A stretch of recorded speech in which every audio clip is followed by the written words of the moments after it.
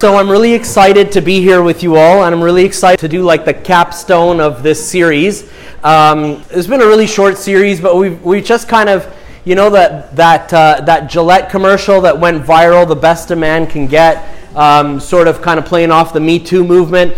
And so we figured we'd just have fun with it and ask ourselves, it's asking the question, what's the best we can make our culture?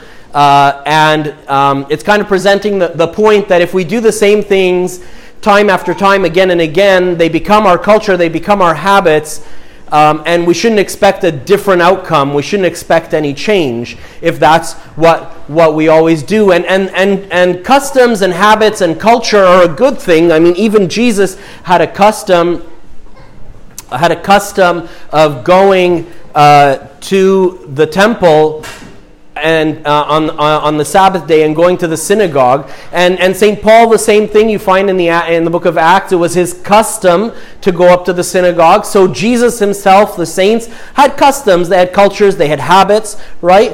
And a lot of good things could be said about that. And we did a whole series about kind of building habits into your morning routine, your evening routine, to have the best day that you can have. But now we're kind of taking it a step higher.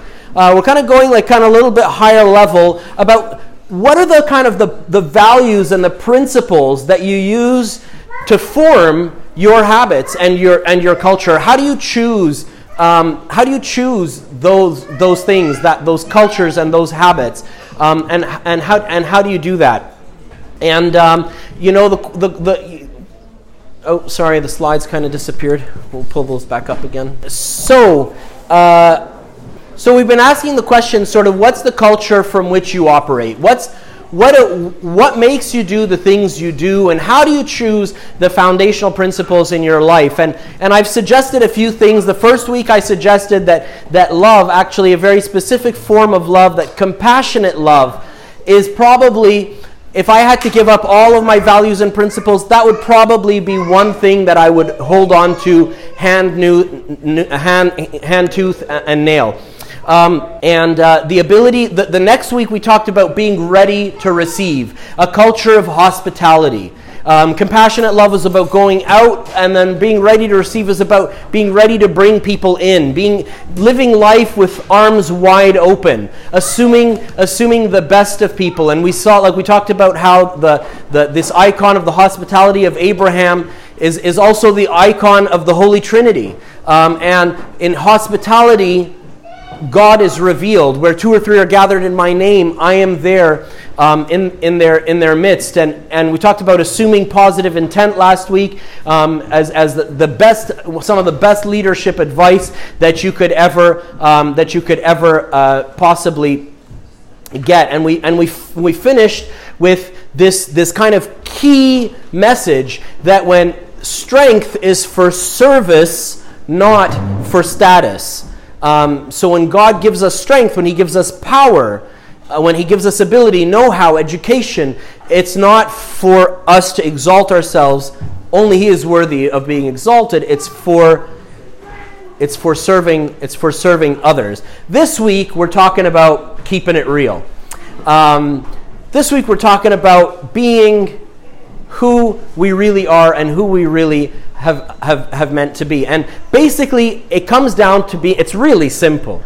It's to be of one mind. You know, not to be of two minds or three minds, but to be of one mind. And you know, the word simple is kind of ironic that it's not so simple. You know, simple means single, means one, means united, means integrated, right? And yet, oftentimes when we think of things as simple, all of a sudden they become multifaceted and so on, right? If we think it, we should believe it. If we believe it, we should do it. If we do it, we should say it. It's really simple. Like, it's just a simple think it, believe it, say it, do it, live it. That's what living a real life boils down to, and that's what we're going to talk about. That's all we're going to talk about all today.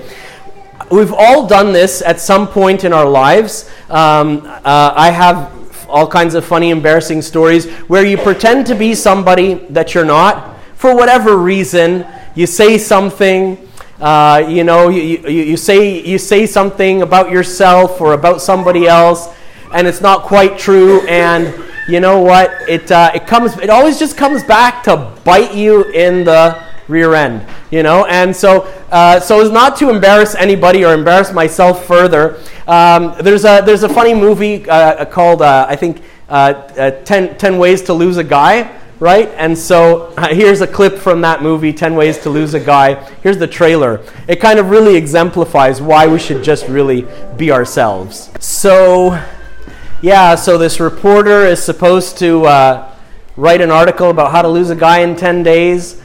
And then she ends up falling in love with him. So she presents herself as somebody different to who she is, and then it really comes back to bite her and the other guy in the butt. And so that's just how it is, because we were meant to be who we are. I know I'm stating the obvious, but I'm stating the obvious, which is completely the opposite of what a lot of us, myself included, do all the time. So I want to look a little bit at why we do these things and why maybe we should try to do something different and how to do something different. So why do we do this, right? We play a role. We pretend to be somebody that we're not. We pretend to be somebody that we think we should be, or we wish we were. Or most likely what we do is we oftentimes try to be the person that we think the other person wants us to be. So like think of what could go wrong with that for a second. I'm assuming what you think I want you to be. Then I'm seeing, okay, that's what it would look like on you. This is what it would look like on me. So I'm transposing it to myself. Then I'm going to try to act that. Now, some people are better actors than others. There's so many levels where this could just go all wrong. And this is in the moment. Then you have to remember who you were with each person that you pretended to be somebody with, because you got to keep the story consistent, right? And that's not my real me. So when I get back with this person, I got to be the same persona that I was with that person. Essentially what we're doing is we're putting on a mask. We're wearing a mask, and we're pretending to be somebody that we're not. And let's think about this just for a second, like this concept of wearing a mask. What do we do when we wear a mask? We substitute our face for one which is of the mask. What's the difference between the face and the mask? Like, maybe the mask is better. Like, the mask doesn't grow pimples. The mask, is always smiling, rain or shine. The mask, all these things, right? Maybe the mask is better, right? Let's think about this for a second. The mask is static. The mask doesn't change. The mask is unable to cope with different things in society and different things in relationships and different things. The mask has to stay the same. The face is dynamic. The mask can break. The face can heal. The mask is man-made. Your face was made by God. The mask is a lie. It may have been true at one moment in time. Once with a bunch of youth in Southeast Scarborough, we did some art stuff, and we had like an expert come in and teach us how to make face masks. So they put like a protective thing on their face, and then they do this papier-mâché and put it on their face. And so the mask is a real reflection of the face of that person at one moment in time, at a cross-section of time. But it's no longer true of this moment. The mask is a lie. The face is the truth. God is calling you and He's calling me to show our face and say the truth, right? Rick Warren puts it great. I mean, he's so eloquent. He says, wearing a mask wears you out. Faking is fatiguing. The most exhausting activity is pretending to be what you know you aren't. I am a terrible liar. And a long time ago, I decided that I was just not going to lie anymore. Knowingly. Sometimes you say something you didn't know it wasn't true or whatever, right?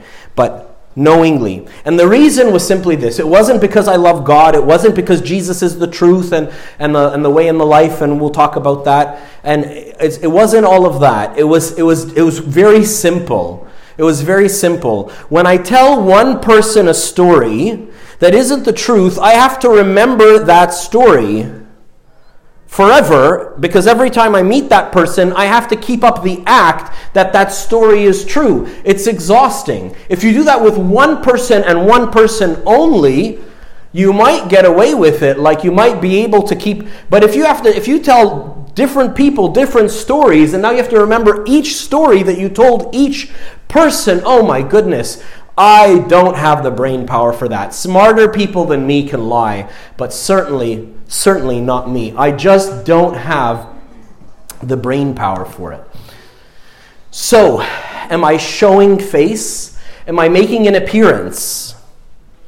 Or am I showing my face? Question of the day. Am I showing face, or am I showing my face? The face that was given me, handcrafted, perfectly set for me by my loving Father. Jesus says, I am the way, the truth, and the life. The real clincher is this. We all look at, like St. Peter on Thursday night, Friday morning, and say, oh, he denied Jesus. That was a terrible thing. Should have never denied Jesus, right? But then I walk out of church and I just deny the truth. Probably one of the most important truths in the world to myself is the truth about myself, of who I am. Is that not denying the truth? Is that not denying? Jesus says, I am the truth. The truth is no longer to me an ideological entity or a philosophical concept. But the truth is a person with a name, and his name is Jesus. And I want to be true to him. And that's why God hates hypocrisy. You know what the definition of the word hypocrite is? People sometimes tell me, oh, Father John, I don't want to do this or that because I don't want to be a hypocrite.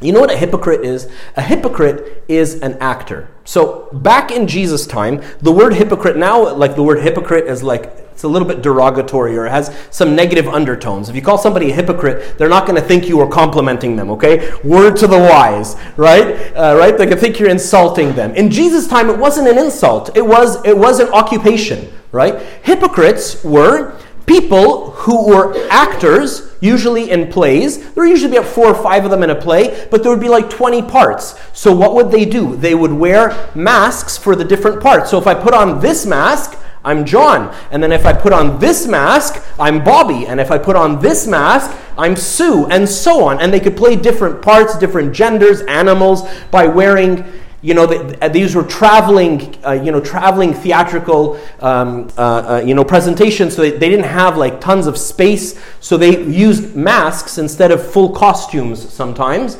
to denote a different character in the play.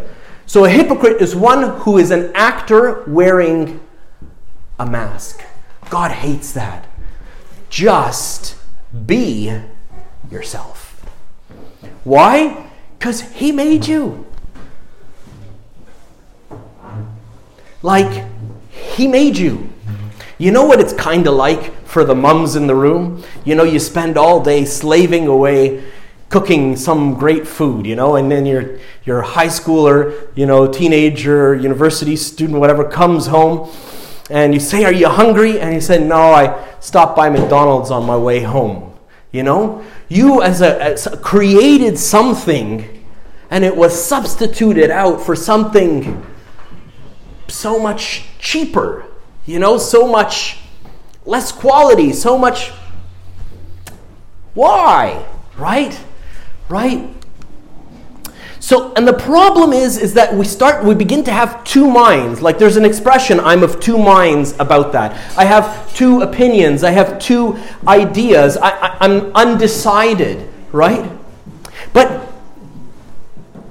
we kind of think it's okay to be of two minds, because if I'm of two minds, like I like to keep my doors open, I like to keep my options open. I once worked with a guy who wanted to keep his options open. He never got anything done, and we're going to dig deep into that. Why, if we keep our options open all the time, we go nowhere, right?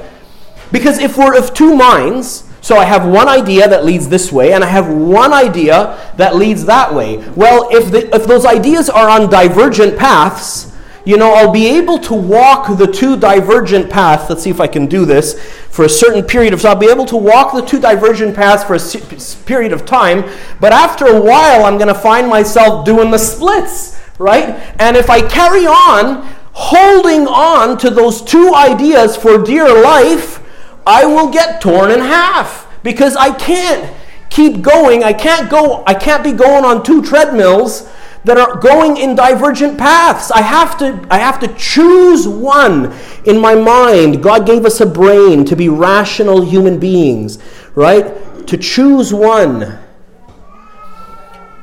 Think it through. Believe it. Say it. Act on it. Choose a path. One path. We can't be of two minds. But the world tells us otherwise. The world tells us its world is full of nuance. It is. There are all kinds of ideas and thoughts, but at the end of the day, I as a person have to bring it home and have to, in the comfort of my own mind, in the comfort of my own self, have to stop and think and choose and be of one mind. We cannot be of two minds. Otherwise, we end up like this guy standing at the fork in the road. He has failed to progress. He cannot continue because he can't choose. We've got to choose. I went to a leadership conference in the summer. They said something and it rang like a gong in my head. Been saying it to everybody since, right?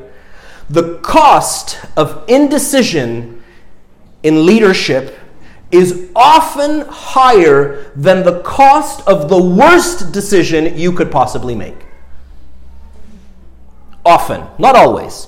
Don't go out there making any decision saying, but the cost of indecision is often higher than the cost of the worst decision you could make. Make any decision, and it will probably be better than sitting on your hands waiting for more information. Not always, but often.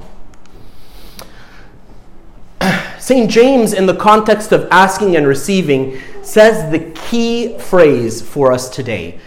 This is the whole passage. We'll read it together. It says, "But when you ask, you must believe and not doubt, because the one who doubts is like a wave of the sea blown and tossed by the wind. That person should not expect to receive anything from the Lord. Such a person is double-minded, unstable in all they do." I'm going to ask for your permission to just paraphrase the last sentence and make it the statement for today. A person who is double-minded is unstable in all that they do.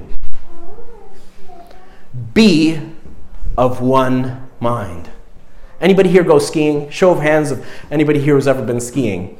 Anybody ever done the splits on skis or almost? I have a zillion times. What happens, right? One ski starts going that way, the other ski starts going that way, right? Next thing you know, your face is in the snow, right? The skis gotta go in the same direction. The skis are going to go because they're waxed and the snow is slippery. So the skis are going to go. But if they're not pointing in the same direction, your face is going to hit the snow, right? That hurts. It hurts to be of two minds. Just choose. Just choose. It's no big deal. One of my favorite verses, okay? I want to just print this on t-shirts and wear this everywhere I go in the city, right? Happy is he who does not condemn himself in what he approves. What does that mean? It means, blessed are you, happy are you, if you don't feel guilty when you do the things that you think are right. Or the opposite of it is, you don't have FOMO of not doing the things that you think are wrong. So you see something and you say, this is good. And then you say, I'm going to do it. And then you feel guilty for doing it. Why? Well, that's like a recipe for unhappiness, right? Or the opposite. You choose not to do something, and then you spend all evening thinking about, well, am I missing out on what I said no to? Well, why? Just choose something and stick to it. Let me illustrate an example from my own life, right? The all-you-can-eat buffet, right? Walking into the all-you-can-eat buffet, I'm saying, you deserve this. You've worked really hard. You're this and you're that and you're good and you're this and you're that. Have at it, right? Walking out of the all-you-can-eat buffet, man, why did I do that, right? If you're going to go to all-you-can-eat buffets, please, by all means, go. Be my guest, right? I love buffets, right? Go. Eat your heart out and bless yourself on the way out saying, man, that was good, and I am not going to eat for the next 3 weeks to make up for this, right? But that was great. Enjoy it. And bless yourself walking out, right? If you the opposite, you say, no, I'm not going to go. Stop looking through the window, looking at what everybody's eating and regretting that you said no. Because that's just a recipe for unhappiness. God, I promise you, God just wants us to be happy. He just wants us to be happy. Choose something. Set your mind to it. Believe it. Say it, do it, commit to it, and you'll be happy. And don't look back. Why look back? Why look back at the all-you-can-eat buffet if you've decided to walk towards the salad? Right? If you want to eat, drink, and be merry. If you want to fast, keep calm and happy fasting. Do what you want, right? But be decided. Be decided that that's what you want to do. St. Moses, the patron saint of this place, said something really, really beautiful. And it's a clear application and reflection of the words of St. James about prayer. It says, God does not hear the prayers of your lips so much as he hears the prayers of your heart. And the prayers of your heart are most clearly reflected in the actions of your day. So he's writing to monks, right? And they're used to spending all night in prayer. And it's hard to do that. You get sleepy. So you have to struggle to keep yourself awake. You have to struggle. So that struggling to stay awake in prayer all night is called vigil. He says, so do not spend the night in vigil, he's telling these young monks, imploring the Lord to feed the hungry, if you yourself could not have mercy on your brother and share a morsel of bread with him. God is listening to your heart and is delighted to give you all that is in your heart. But folks, let's let what's in our minds and in our hearts and on our tongues and the actions of our day all be the same. Why? Don't do it for God. Don't do it for your neighbor. Don't do it for your mother or your mother-in-law. Do it for you.